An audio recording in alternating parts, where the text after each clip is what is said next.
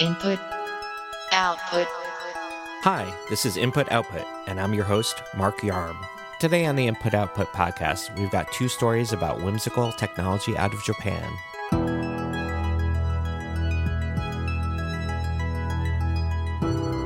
Marina Fujiwara is a 20-something Japanese artist best known for her useless inventions. こんばんは、藤原まりなです。今日はなんと2018 Her seemingly pointless projects, like a contraption that attaches to the top of your laptop and slaps your face with a wad of money, interrogate our relationships with objects, the internet, and ourselves. InputMag.com news editor Craig Wilson recently wrote about Fujiwara. Here he is reading an excerpt from his piece. Our favorite of Fujiwara's many creations, though, is one of the simplest, but also the cruelest. A pair of sandals with built-in Lego. Or, as Fujiwara describes them, it is a sandal that can feel that pain on a daily basis. If that's not the perfect product for 2020, with the perfect tagline, we don't know what is. Thanks for joining me again, Craig. Mark, thanks for having me.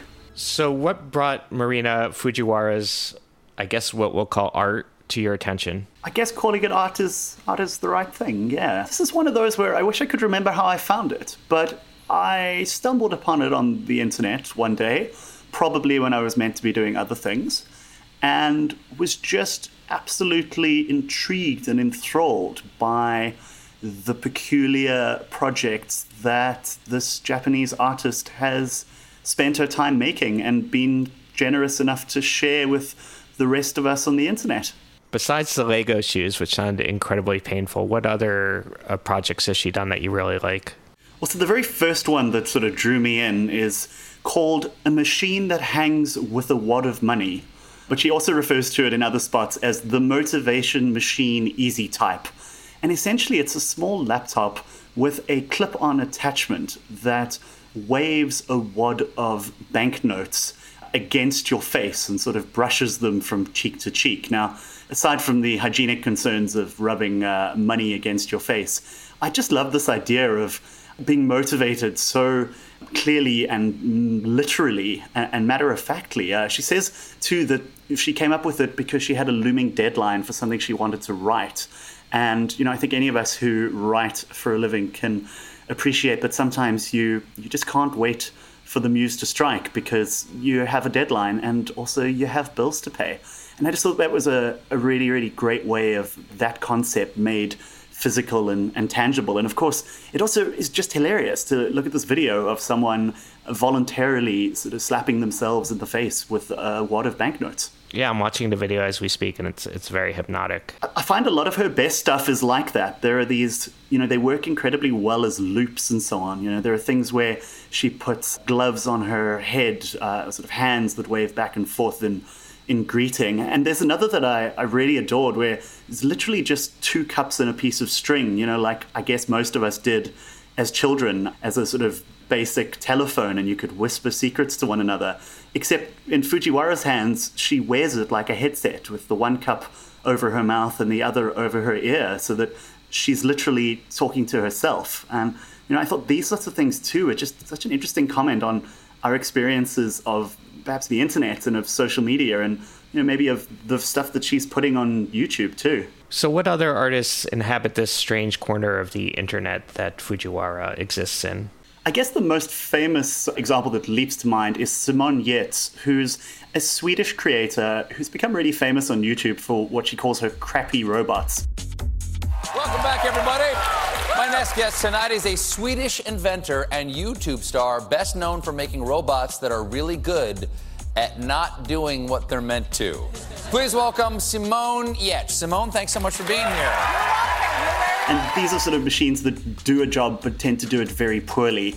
One of the most famous ones involves an artificial arm that's meant to apply lipstick, but instead of applying lipstick, it just smears it all over her face. And I think there's at least for me, there's a fascination with these maker-style projects that just don't work. And they're sort of incredibly humanizing, I think, when so much of what we see out there and so much of what we're shown on the internet and from social media and from creators is meant to look authentic, but is actually edited and constructed to within an inch of its life. And I guess what draws me to this is how fantastically real they are in their eras. You know, that there are these things that this time has been spent on that are just kind of terrible. And I feel like that is a lot more relatable for those of us who don't make our living from social media and those of us who have to contend with the awkward messiness of real life.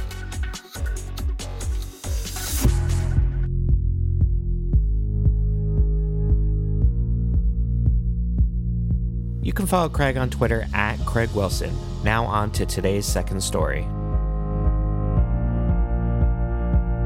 Do you have Tamagotchi fever?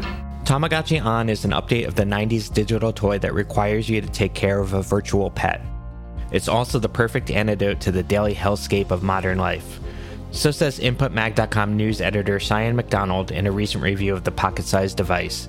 Here she is reading an excerpt from her piece. In retrospect, it should have come as no surprise that the palm-sized, incessantly bleeping children's toy stole my heart. I've built my life around a love for animals and the inexplicable need to always be taking care of something.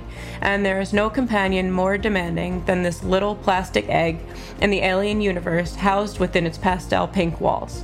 I'm talking, of course, about a Tamagotchi. Tamagotchi On, to be specific. My Tamagotchi is super cute, and caring for them is so much fun. They love to play games, travel the world, and make friends. I love to help them grow and even get married. Welcome back to the show, Cheyenne. It's good to be back, Mark. So how does Tamagotchi On differ from the 90s original? Tamagotchi On is super different from the original in a lot of exciting ways. With the first ones that we had in the 90s, you just had really like a handful of pixels on a screen with no color and very basic gameplay. You could feed your Tamagotchi and clean up after it and play a couple of games with the 3 buttons, but it was very basic. With the new devices, there is really a whole universe in there. You can make hybrid characters by marrying them to others, and you make tons of little friends in their little world and visit different locations, and you can get accessories, and even the games are a tiny bit more involved. There's just so much more. The universe has really expanded. In this new version, do the Tamagotchis die as quickly? I remember that being really frustrating back in the day. It's a little bit complicated with these ones because, yeah, like you mentioned, I remember when I had my first Tamagotchi, it was constantly dying, and I was like, why am I so bad at this? Even when they did the mini reboot recently, it was just like, what's going on? But with the Tamagotchi On, you build generations with these things. So like I mentioned before, you can marry your Tamagotchis to others, and you can raise as many generations of children as you want. So at first, I would play it and I would leave it for a couple hours, forget about it, and it really would take a while for my Tamagotchi to die.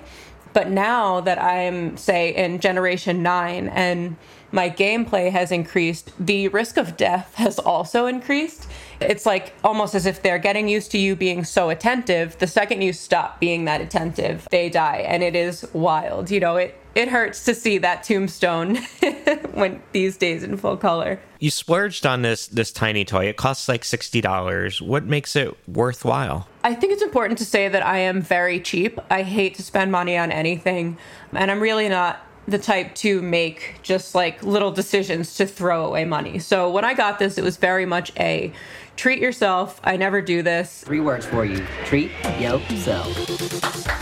And I was like, ugh, I'm going to be wasting my money. But I mean, I'm like 5 months in with this thing and I use it all the time. And I've ordered others. You know, there are just so many features that $60 really pays itself off immediately. There's also an app that connects, which I don't think I mentioned earlier. So with the in-device game plus the app, it's so worth it. So there's a new Tamagotchi On title called Wonder Garden coming out. What's that about? This is really exciting because with the Tamagotchi On that is for US and Canadian markets, we tend to get features way after Tamagotchi Meets got them in Japan. So with this new one, it's kind of an Alice in Wonderland theme of characters you might have seen in the Meets version. So we're going to get 2 new characters and a couple new games and some new destinations, which should be a lot of fun. Of course, there's also the part where we're not getting nearly as many new features and new characters as they had in the Japanese version. We're just getting a tiny facet of that, but it still looks super cute.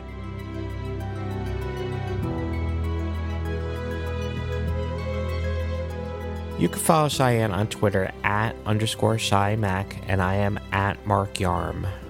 For more news from the world of technology and culture, visit inputmag.com. You can click on the links in the show notes for the stories we discussed today. New episodes of Input Output are released 3 times a week. If you enjoyed what you heard, please give us a rating and review on iTunes. You can find Input Output on your smart speaker or whichever podcast app you use. Thanks for listening.